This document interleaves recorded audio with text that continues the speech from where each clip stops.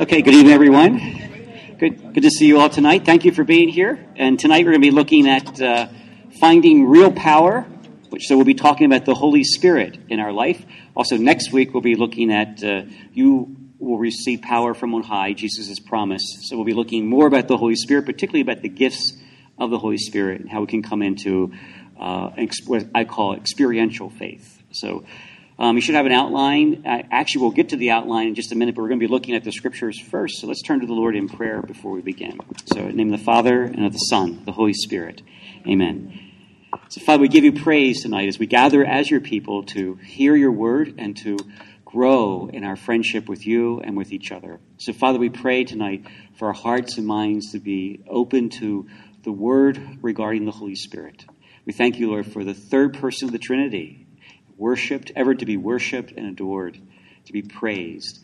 We thank you, Father, that you poured out the Holy Spirit as the gift promised by your Son Jesus to us, that in baptism he comes to dwell in us and make us sacred temples and tabernacles of your presence. So, Lord, help us to thirst for more of your presence and more of your power, more of you in our life, so that our faith may truly be filled with the living knowledge of the risen Christ, whose job it is for the Holy Spirit to reveal him to us. And we pray all this through Christ our Lord. Amen. Okay, tonight we'll be looking at John, for our scripture to look at with John chapter 4. This is the woman of Samaria, the woman at the well.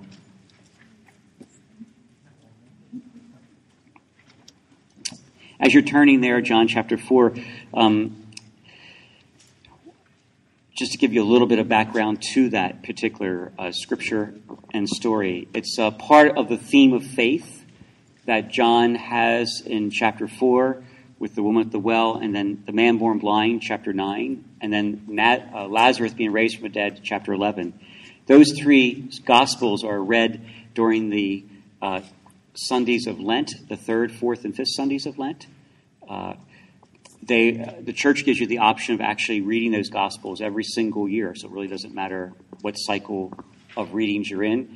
But certainly it mandates it on year A, so because it's designed for the catechumens, for those coming to faith. It's also good for the rest of us who need to continue to deepen our faith and grow in our faith. So this story, Woman at the Well, is part of that coming to faith that John talks about in those three stories. The woman at the well, the man born blind, and Lazarus raised from the dead.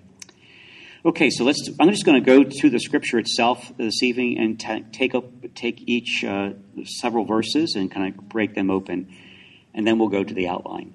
So begin first with John chapter 4, verse 1. Now when Jesus learned that the Pharisees had heard that Jesus was making and baptizing more disciples than John, although Jesus himself was not baptizing, just as his disciples, he left Judea and returned to Galilee. He had to pass through Samaria. So let me just stop right there for a moment. Anytime John's gospel says he had to pass, it means it was part of the Father's plan, part of what the Father wanted to see take place. The first three verses there speak about Jesus leaving Judea, headed north to Galilee. And John specifically speaks about Jesus was not baptizing. And then in verse 4, the necessity of the Father's will, that he had to pass through Samaria. So we call this a divine appointment. The Father had arranged a meeting between Jesus and the woman at the well, a divine appointment. It's like an happenstance that occurred, if you would, but it wasn't by accident. It's something that the Father arranged.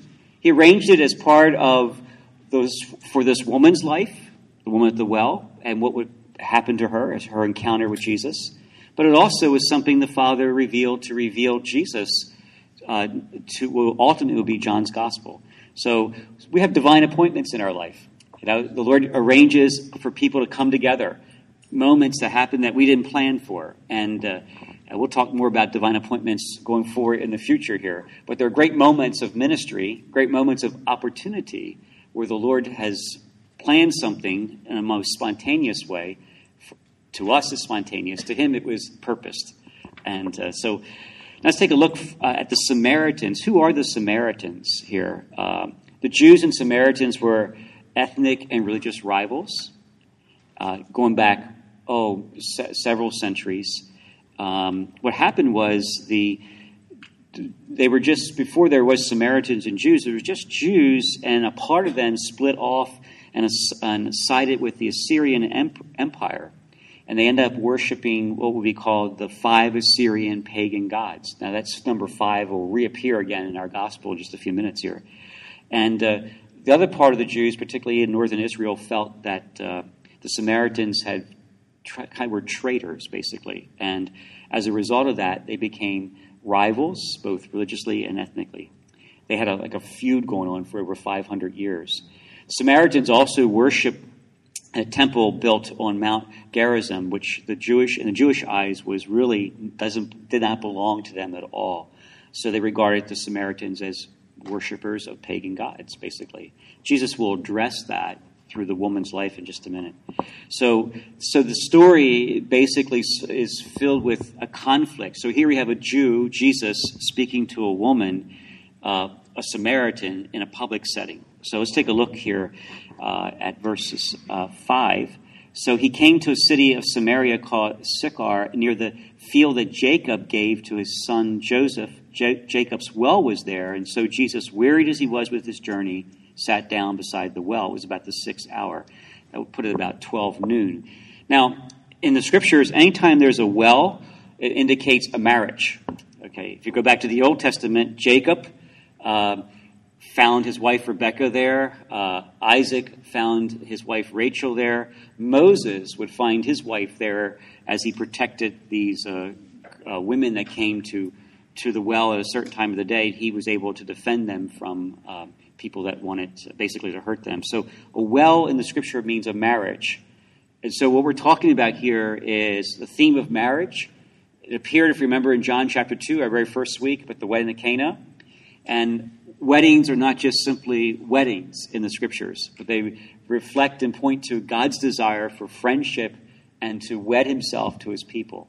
And we're going to see that in just a moment. So, because part of what Jesus' aim and part of the Father's divine appointment here is to talk about what will become ultimately a reconciliation between the Jews and the Samaritans, something that would be achieved after Pentecost through an outpouring of the Holy Spirit. Okay, so that's what's happening here with the well. Verses 7 and 9 through 9, rather, there came a woman of Samaria to draw water, and Jesus said to her, "Give me a drink," for his disciples had gone away into the city to buy food. The Samaritan woman said to him, "How is it that you, a Jew, asked a drink of me, a woman of Samaria?" Well, first of all, something is not quite right in this woman's life, because here she's coming at noon to get water. She should have been coming the early part of the day when everybody else was coming. But she wanted to avoid the company of everybody else. And she came at noon, a time that really was off the charts in terms of when she should have been coming. But she deliberately did that because there's an element of her life that she's hiding, which we'll see in just a minute. She recognizes the fact of two things here. She recognizes the fact that Jesus is a man asking her, a woman, for something to drink. Men in this culture did not talk to women publicly unless it was their wife. So she picks that up immediately and questions him on that. Also, she recognizes that he's a Jew and she's a Samaritan, and there's obviously the ethnic kind of feud going on there. And the other thing we see here is that Jesus is tired. Actually, if you look back at verse 6 there, it says, Jesus wearied, he's with his journey. And John wants us to see that not only is Jesus fully divine, which he's going to really reveal to us more clearly in this gospel, this story, but also he's fully human. Jesus, the Son of God, is wearied. He's tired from the journey. And he wasn't just like faking it. He really was tired. He really was exhausted. He really was looking for, rest. And so here we see the humanity of Jesus coming through. Okay, and then she asks for a drink of water. He does, and she questions him, and then it says here, the commentary John makes, for the Jews have no dealings with the Samaritans. And in verse 10, Jesus answered her. Okay, and he says to her, if you knew the gift of God and who it is that's saying to you, give me a drink, you would have asked him and he would have given you living water. So first, the gift of God is a phrase that refers to the Holy Spirit. And he's saying to her that if you knew who I was.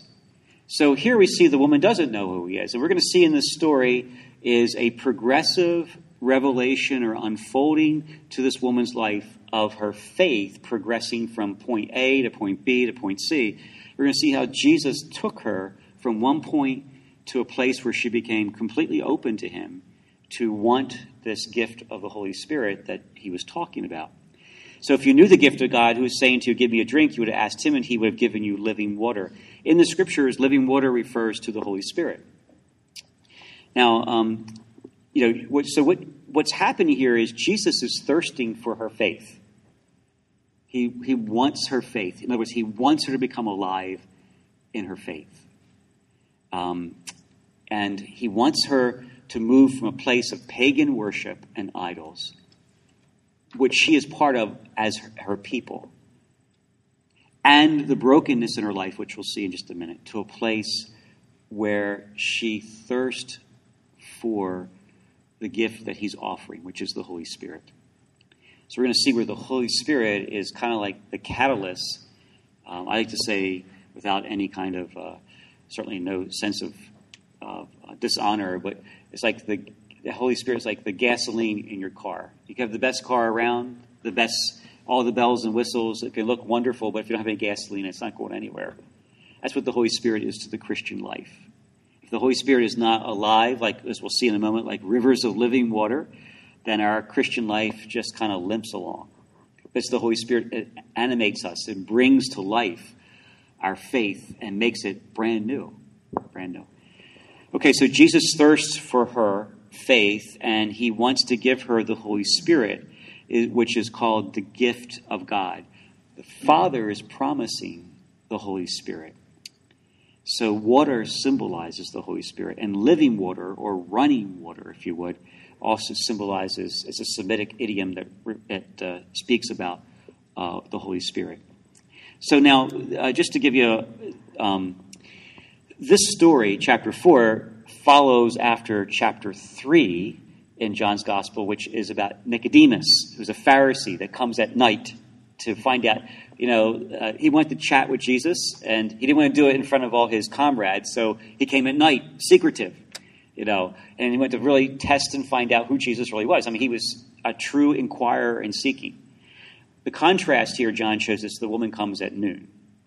So we have Nicodemus comes at night, the woman comes at noon. So what's the difference here? Why is John making a big deal out of this? Because he's basically saying that what Nicodemus was trying to find out, this woman's going to experience in the out there, right, in the noontime of the day, in the brightness out there for everyone to see. Because Nicodemus didn't really become a believer until the resurrection, whereas this woman will become a believer in Christ as the Messiah through her encounter with him at this moment in the new time of day for her. Okay, so verses 11 and 12. Then we see here, the woman said to him, "Sir, you have nothing to draw with, and the well is deep. Where do you get the living water? Are you greater than our father Jacob, who gave us the well and drank from it himself and his sons and his cattle?" So here's some thoughts here. The woman is coming to the well, or the cistern, if you would, and she's coming to draw water for her needs. Jesus is offering her the gift of living water. Now, in the scriptures, cisterns weren't just simply places where people went to drink, but the prophets used cisterns to describe the spiritual condition of God's people. So Jeremiah says that you've gone to cisterns that are empty. In other words, you bought into pagan idols and ways of living that just leave your life empty. You've been drinking from empty cisterns. In other words, you were drinking from the wrong well, basically. And so here's what John is trying to say to us, that Jesus has come to bring this woman the gift of living water so she can drink from a cistern that will completely satisfy her. She's been drinking from the wrong cisterns, or cisterns that just don't satisfy her life. And we'll see that in just a minute. So Jesus is speaking on a spiritual level, while the woman obviously is still on that physical level. Okay. And verses 13 and 14, Jesus said to her, "Everyone who drinks of this water will thirst again. But whoever drinks of the water I shall give him will never thirst. The water I shall give him will become in him a spring of water welling up to eternal life." So here Jesus begins to identify the nature of this living water. It gives eternal life. And here he's talking about the third person of the Trinity, the Holy Spirit. So the Holy Spirit becomes an interior source of refreshment, blessing, empowerment for our life. That's what he was offering this woman. So the Holy Spirit imparts divine life to us and lifts our human existence in a level beyond ourselves. That's what the Holy Spirit does, as we'll see in a moment through our outlines. He makes everything new. He makes everything come alive. He takes old things and refreshes them in a way that they're to us brand new. He takes things that are familiar to us and he fills them and empowers them in a way that it's like we're seeing it for the first time. That's what the Holy Spirit does. That's the work of the Holy Spirit, which we're going to look at in just a minute. That's what Jesus is offering this woman here. And he's offering that to us too, by the way. Verse 15. The woman said to him, "Sir, give me this water that I may not thirst, nor come here to draw." So here the woman is starting to become open to what Jesus is offering. Now, she's still working on that very natural level, but she is starting to become open to Jesus and what he's offering. But she's not there yet. Remember, this is a progression. Jesus is leading her through. Okay, so verses 16 through 18. Jesus said to her, "Go call your husband and come here."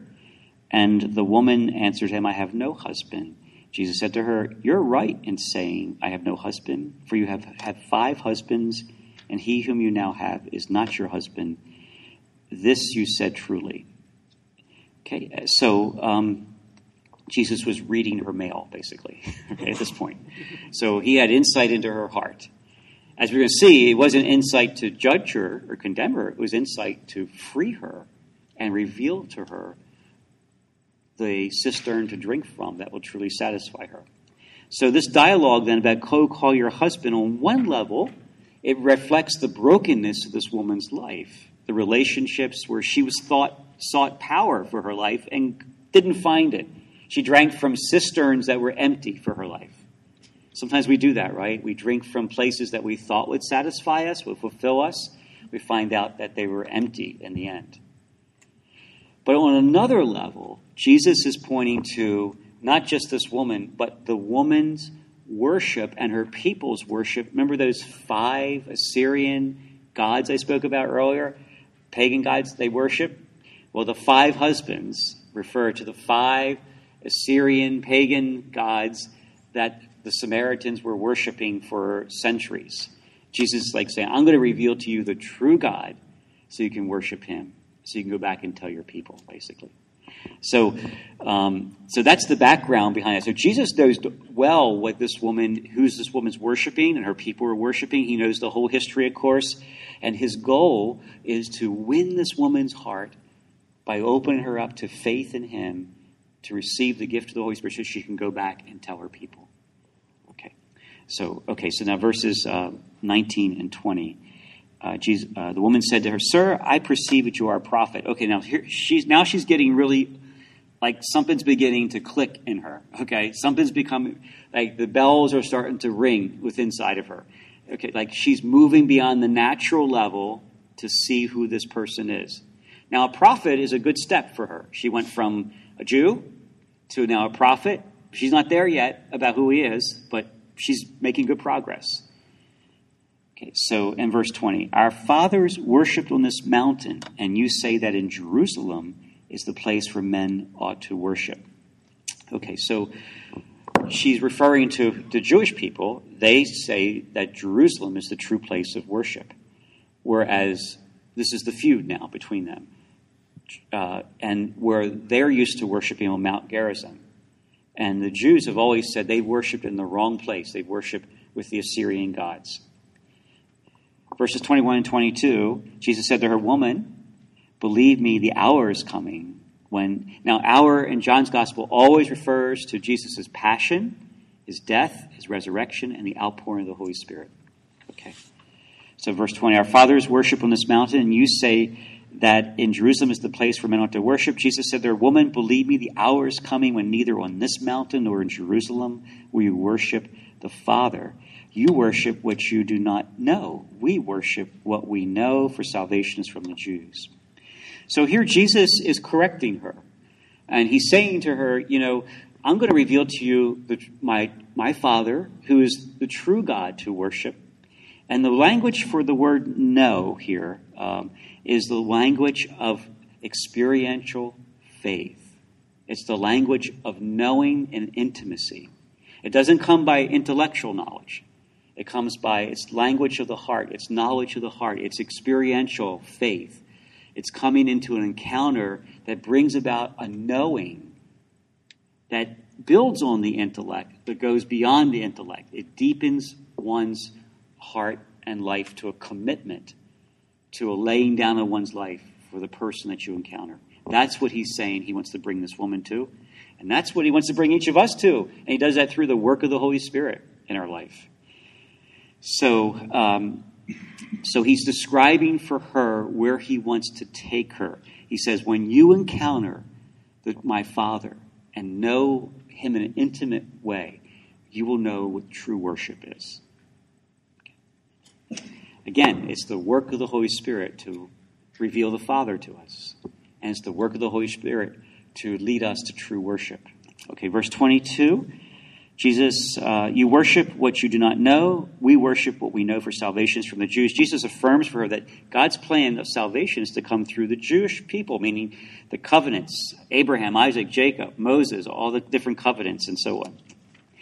It was the vocation of Israel. Isaiah spoke about it in Isaiah 49, where he says, I will make you, meaning the Israelite, a light to the nations, that my salvation may reach the ends of the earth. So it was always Israel's vocation to reveal God's saving plan. And that would come to fruition in the person of Jesus. Okay, verse 23.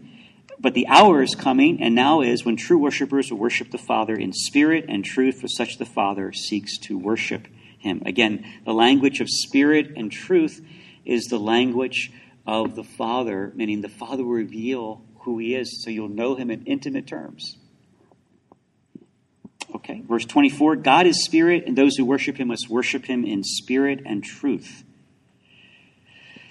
So it's the work of the Holy Spirit to impart to us understanding and a knowledge that I call gut level knowledge, gut level knowing, in which Jesus becomes alive and real to us in a personal way. The Holy Spirit's role is to teach, instruct us.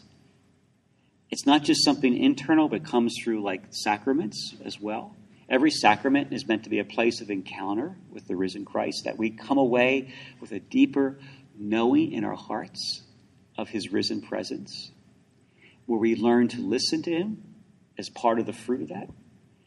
St. Paul described it this way in Romans chapter 8. He talked about how the Spirit of the Lord in us stirs our heart to cry out, Abba, Father, which means it's a knowing of God as a Father who loves us and cares for us. There's an intimacy of knowing there.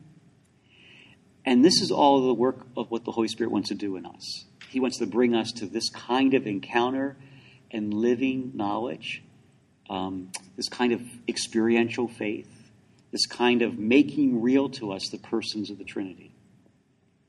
Okay, verse 25. The woman said to him, I know that the Messiah is coming, who's called the Christ. When he comes, he will show us all things. Okay, so her heart's really becoming open now because she's aware of the prophecies about the Messiah. He will show us all things, which means that he will bring my life to a fulfillment to know exactly who he is. There was a sense of knowing, meaning they had a sense of knowing that God was going to become real in their life. And verse 26, Jesus says to her, I who speak to you am he. He reveals to her who he is. Now his divinity becomes clear to her. Well, again, the word I am means I'm the Lord. That's what he's saying. I am the Father's Son. I'm Yahweh, essentially. We won't go any further than this, but what happens to this woman after this? She goes off and she tells people who she found, what he said about her life, and who he is. She becomes an evangelist. She moves from not knowing him at all, just simply as a Jew, to a prophet, to now the Messiah. There was this progressive revealing to her life by the Holy Spirit of who Jesus was. So Jesus became a real person as the Son of God, as the Messiah to her. And she found in him the drink of water that would satisfy her heart. And she went off and told others about it. So her encounter led her to evangelize. No encounter, she's not telling anybody, right? Jesus not real to her, she's not saying a word to anybody. She would look like a fool. So what does she do? Her encounter with Jesus leads her, impels her. I mean, she didn't take an evangelization course, okay? She didn't go to the seminary, She didn't even come to a Thursday night Bible study, okay? Her encounter with Jesus led her to go talk to others about who Jesus was. She told them who she found, how he changed her life, how he intervened in her life. So this is what we mean by evangelization, to be perfectly honest with you. It's telling others about my living encounter with Jesus and how he's affected and changed my life. Was this woman perfect? Hardly.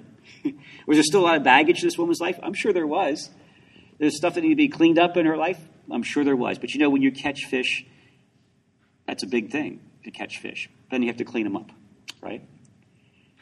So Jesus he caught the fish. But he wasn't so concerned about having to clean her up and tidy her up. And she went off and evangelized as she was, because her life had been caught by the Son of God. She encountered him and her life changed. And as she was, with all her baggage and faults and weaknesses and whatever, she went off and she told them about whom she encountered. And Jesus was good with that. So you don't need to be perfect. You just need to have a living encounter with Jesus and then tell others how he's changing your life. It's as simple as that. Now, just to give you a little postscript to everything before we move to the outlines. Pentecost occurs, right? And the outpouring of the Holy Spirit is in Jerusalem, which is great. And then it moves from Jerusalem in Acts chapter 2. The next outpouring of the Holy Spirit we find is in Samaria, Acts chapter 8, led by Philip there. He was used by the Lord. Actually, it was on the heels of persecution that was scattering the church. And the Lord used the persecution to spread the church into Samaria. There, Samaritans not only came to a living faith like this woman, but they experienced the outpouring of the Holy Spirit. And now it went from the church of Jerusalem to the church of Samaria. And the Lord was reconciling and healing over 500 years of ethnic and religious rival between these groups through the outpouring of the Holy Spirit. This is what the work of the Holy Spirit can do. It can heal and reconcile in a way that nothing else can. And that's exactly what happened in the book of Acts. And so you had the church of Jerusalem, and you had the churches springing up in Samaria. They were Christians. They were brothers and sisters in Christ. So the Jewish Christians in Jerusalem had brothers and sisters who were Samaritans. And only the Holy Spirit could do that. Reminds me in the mid-70s, 1970s in Ireland, between Northern Ireland, the Protestants and Catholics, and just the terrorism that was going on there and everything with it. It was an outpouring of the Holy Spirit through the charismatic renewal that brought together Protestants and Catholics in prayer meetings and in Christian communities where they shared life and where they shared faith and prayer, and they shared support of one another and care for one another. despite all the terrorism, despite all the feuding, despite all the terrorism that was going on between those two groups of people. Right in the midst of all that, the Lord raised up Christian communities of Protestants and Catholics that came as a result of people experiencing the Holy Spirit in their life. He made their faith come alive in such a way that it healed the wounds of these two groups and transcended their differences because they focused upon the person of Christ who became real to them. So that's what the Holy Spirit is capable of doing in a way that goes beyond our abilities. Okay, so we're going to go to your outlines now, and we're going to take a look at who the Holy Spirit is and what does he do.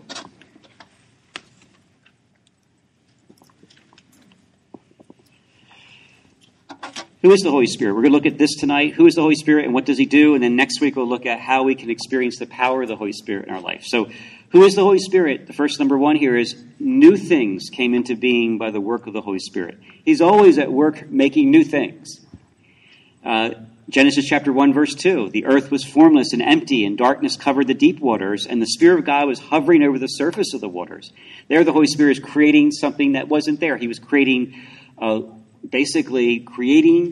what will ultimately be the creation that we know from the physical world. That's what he did. There was nothing there, and he made something new. Genesis 2, verse 7, the Lord God formed the man from the dust of the ground. He breathed the breath of life into the man's nostrils, and the man became a living person. There, God himself created something new, that is a human person. Okay, so that's the first thing the Holy Spirit wants to do. He's always at work making new things in our life. Like I said, he takes old things about our faith and he makes them come alive to us.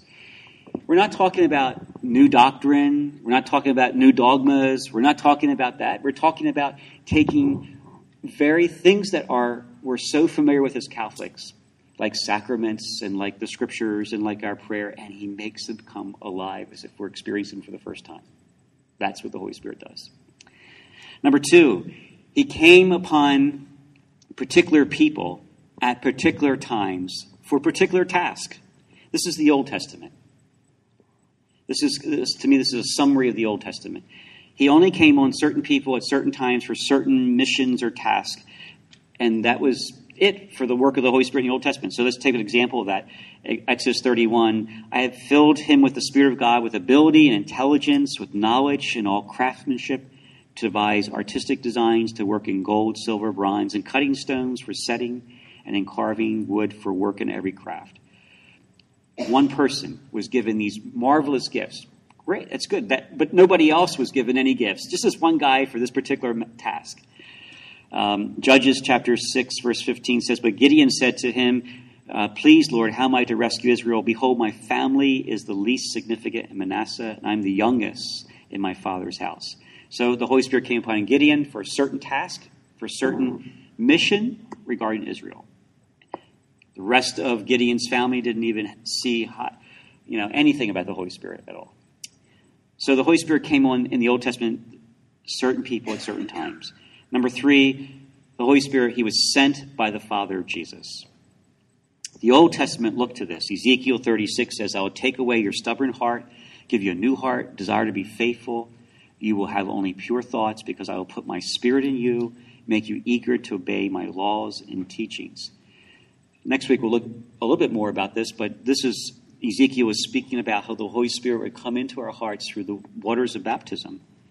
And the Father promised that he would send the Holy Spirit. And Jesus said, the promise of my Father is the Holy Spirit. But what he'll do is give us a new heart, a new desire. Now, in baptism, we're given a new heart. We're given a new desire. That is the Holy Spirit living in us. But a lot of times it can lay dormant. So what we do today is we pray over people for a fresh outpouring or release of the Holy Spirit in their life so that what Ezekiel's talking about can become alive to them, as if that they kind of now experience what maybe they never really experienced, or maybe they had and lost at one time. Now we're saying, hey, let's make it alive to you today. Let's pray for a fresh outpouring of the Holy Spirit in your life so you can become alive in the things that regarding our faith. Number 4 is John the Baptist linked the Holy Spirit to Jesus. John the Baptist, as we'll see a little bit more next week, played a very significant part in talking about the role of the Holy Spirit in Jesus. This is Luke chapter 3, verse 16. John answered them saying, I baptize you with water, But he who is mightier than I is coming, the strap of whose sandals I am not worthy to untie. He will baptize you with the Holy Spirit and fire. The prophets all looked for a time in which the Lord, the Messiah, when he came, would pour out the Holy Spirit upon all people, not just certain people, not just certain times and places, but all people. John takes that phrase, baptism with the Spirit, meaning an outpouring of the Holy Spirit, a plunging of people into the Holy Spirit. Not just one person, but many people. And so John ties that together with Jesus. So next week we'll look more specifically at this prophecy because it appears 4 times in the gospel. Each gospel has this prophecy of John the Baptist. And the book of Acts records it twice. So it's 6 times in the New Testament, and 1 time's important, 6 times is like really, really important. Okay? So, all right. Luke says also, Jesus was filled with the Holy Spirit as he left the Jordan River. The Spirit led him while he was in the desert. Okay? And that was to confront Satan, to undo the work of Satan. And then John chapter 7, verse 37 through 39, Jesus says this, on the final and climactic day of the feast, Jesus took his stand. He cried out, if anyone thirsts, let him come to me and drink. Rivers of living water will brim and spill out of the depths of anyone who believes in me this way. Just as the scripture says, he said this in regard to the Spirit whom those who had believed in him were about to receive. That would come at Pentecost. The Spirit had not yet been given because Jesus had not yet been glorified. Notice that Jesus describes the Holy Spirit as like rivers of living water, meaning that there's an abundance of the outpouring of the Spirit to make our life come alive and make our faith come alive, as if we're experiencing it for the first time. That's what he was telling. That's what he was prophesying on this day. And then Acts chapter 1, verse 8, but you will receive power when the Holy Spirit comes upon you, and you will be my witnesses in Jerusalem, throughout Judea, Samaria, and the ends of the earth. So power is the word here. Dunamis means dynamite. We all know what dynamite does. One little stick of dynamite can rearrange a building, right? Well, that's what we're talking about. That's what is prophesied here by Jesus, that the Holy Spirit, when he comes upon you, when he comes alive in your life, it's going to be like dynamite. You're going to know it. And others around you will know it too. I mean, how can a stick of dynamite go off and no one know it, right? So that's what we're talking about here, that we're not just talking about it in internalized faith that, just me, myself, and I basically know, no, we're talking about something that will change us and transform us so that I know it, others around me know it. And notice what it says here, witnesses. Remember the woman? The woman at the well? She was a witness to what she encountered. She told her story on the basis of what she encountered and how her life changed. That's what the Holy Spirit will do for us. He will so change us in a way that we can tell others the story of our encounter with Jesus. Again, we're not talking about perfect people. We're talking about an encounter with the risen Christ that changes us in a way that is eternal, and we know it. We just know it. Okay, so that's what the Holy Spirit. That's who the Holy Spirit is. And now let's turn over and look at what does the Holy Spirit do. So number 1 is he brings new birth through the waters of baptism. John chapter 3, verse 8, the wind blows wherever it pleases. You hear its sound, but you cannot tell where it comes from or where it is going. So it is with everyone born of the Spirit. So the new birth, is we're brought from kingdom of darkness into the kingdom of light through the waters of baptism. That's whether it's a baby or as an adult. The Lord honors the prayer of his church, whether parents praying over their child for baptism, priests and deacons praying over the child for baptism. The Lord honors that and brings a child from darkness to light through the waters of baptism. But here's the thing about it. St. Augustine said this so well. He was a champion of infant baptism. And he said this. He said it's a great gift, and he pushed it in his church of his day, infant baptism. But he said this, if we are baptized as an infant and we do not grow up and live in conformity to that baptism, it profits us nothing. That's what he said. Profits us nothing. So I often say we cannot surf on the waters of baptism all our life. At some point, we need to stand on our own 2 feet and lay claim to what was given to us on the day of our baptism. That what they said about over us on the day of my baptism, I need to be able to stand on my own 2 feet as an adult and say, I claim that, I own that, I commit myself to that. And that's where we need to bring, that's where all of us, including myself, we need to go. We need to experience in our life that. But we need to bring our fellow parishioners to that place too, so that they can say with confidence and with assurance in their heart that Jesus is alive in their life, and they can tell others how he's changing their life, how they're encountering him. That's called evangelization. All right. Okay, so what else does the Holy Spirit do? Number 2, we become sons and daughters. We become part of his family. Remember, we have God as an Abba, a father. So we can know God not as simply as the unmovable force in the sky or the force be with you, or, we know him as a father in a personal way who cares for us in what we're going through. Let's take a look at what St. Paul said. For those who are led by the Spirit of God are children of God. The Spirit you receive does not make you slaves so that you live in fear again. Rather, the Spirit you receive brought about your adoption to sonship. And by him we cry, Abba, Father. The Spirit himself testifies with our spirit that we're God's children.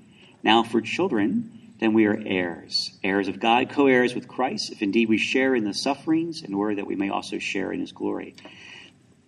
This is a basic teaching in the New Testament, that everyone who is baptized is to know God as a father, Abba. Now, the word Abba means daddy. That's the intimacy we're called to know him. And again, that's something the Holy Spirit does in this. This doesn't come because, I learned it someplace. It's because the Holy Spirit brings us to that encounter, or that I call it experiential faith, something we experience. Let me give you an example of what I mean by experience. If I talk to you about baseball, and I say, come to a classroom and I'll teach you about baseball. So I hand you a couple books to read in preparation time. On the chalkboard, I write all the different terms and draw the diamonds and everything. Okay, so you learn something about baseball. So let's go to a baseball game. So you go to the baseball game, and during the game, I point out to you what's happening. The pitcher's pitching, he's throwing the guy's flagging down the balls in the outfield, and so on. Okay, and I say, that's fine. Now I put a glove in your hand, and you're now in right field. And they're hitting fly balls out there, and you're running them down. Or you put a bat in your hand, and you're swinging away to hit. And you hit something, and you start running to first base. See the difference? You went from an intellectual knowledge to now an experiential knowledge of baseball. Now you can say, no matter how successful or unsuccessful you were, you can say to me afterwards, hey, I played baseball. I now can tell you not just about the game, I can tell you my experience of the game. That's experiential faith. That's what the Holy Spirit wants to bring each of us to in our life. Okay, so what else does the Holy Spirit do? Number 3, the Holy Spirit helps us to pray when we don't know how. He's really good at this. He has a way of teaching us to pray, inspiring our hearts to pray. He has a way of helping us to pray beyond our own language. He gives us language of tongues to pray. We'll talk about that a little bit next week and later on in the Lenten season. This is what St. Paul says again, and the Holy Spirit helps us in our weakness. For example, we don't know what God wants us to pray for, but the Holy Spirit prays for us with groanings that cannot be expressed in words. And the Father, who knows all hearts, knows what the Spirit is saying.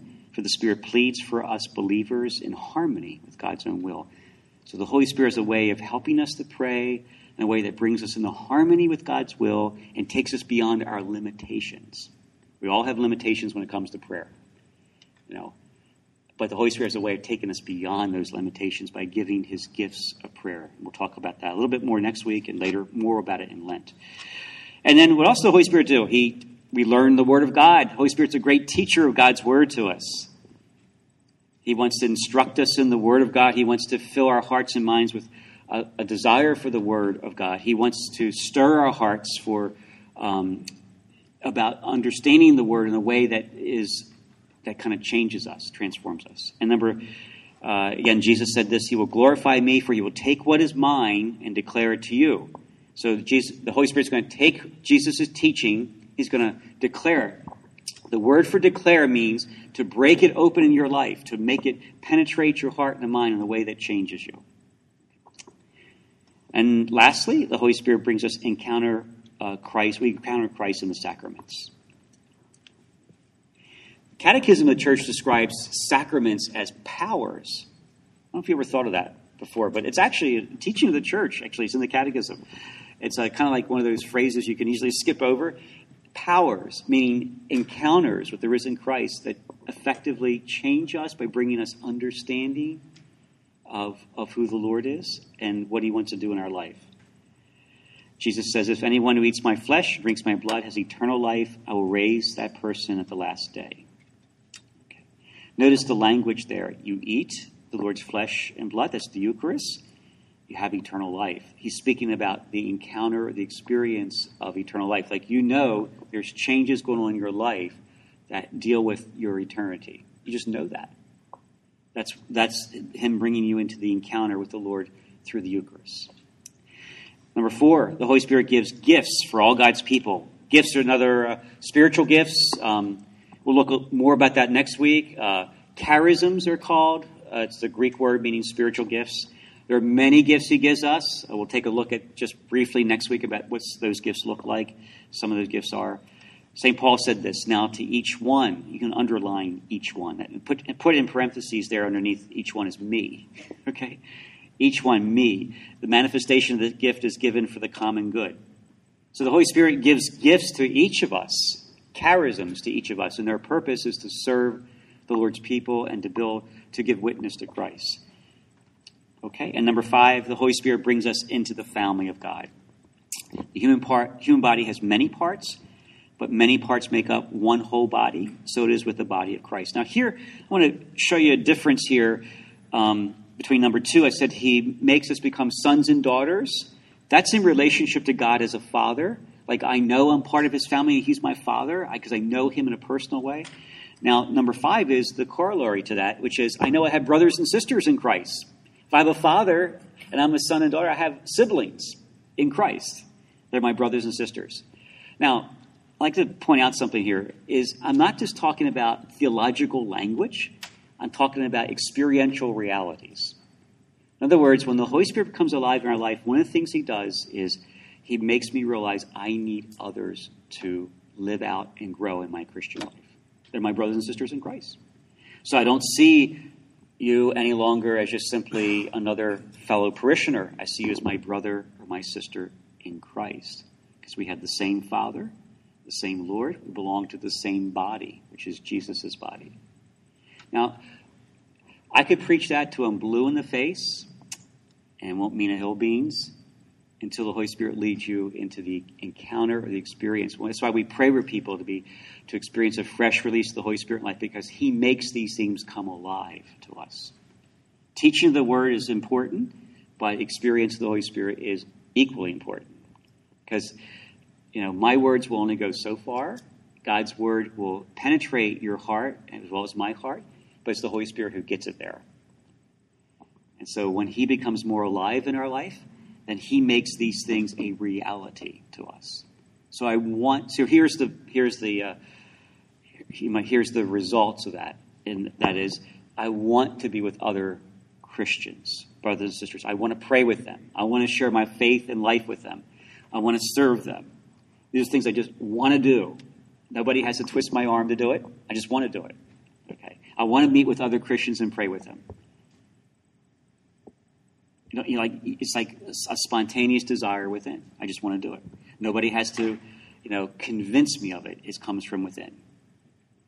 And again, that's a work of the Holy Spirit. It's not anybody else's work. It's not my work or anybody else. It's really a work of the Holy Spirit within us. Okay, so that's what the Holy Spirit does, and that's who he is. Okay, so next week we'll look at how we can experience the power the Holy Spirit. Jesus said that. Remember Acts chapter 1. You shall receive power from on high when the Holy Spirit comes upon you. So you'll be my witnesses in Jerusalem, Judea, Samaria. We could say, be my witnesses in Haverty Grace, Harford County, state of Maryland, United States of America, and to the ends of the earth. So, and that comes through the power of the Holy Spirit becoming alive in our life. Okay, so let's take a look at your questions, and these will be for each group here tonight. We'll take about maybe 15 minutes to look at this. What impresses you about the Holy Spirit?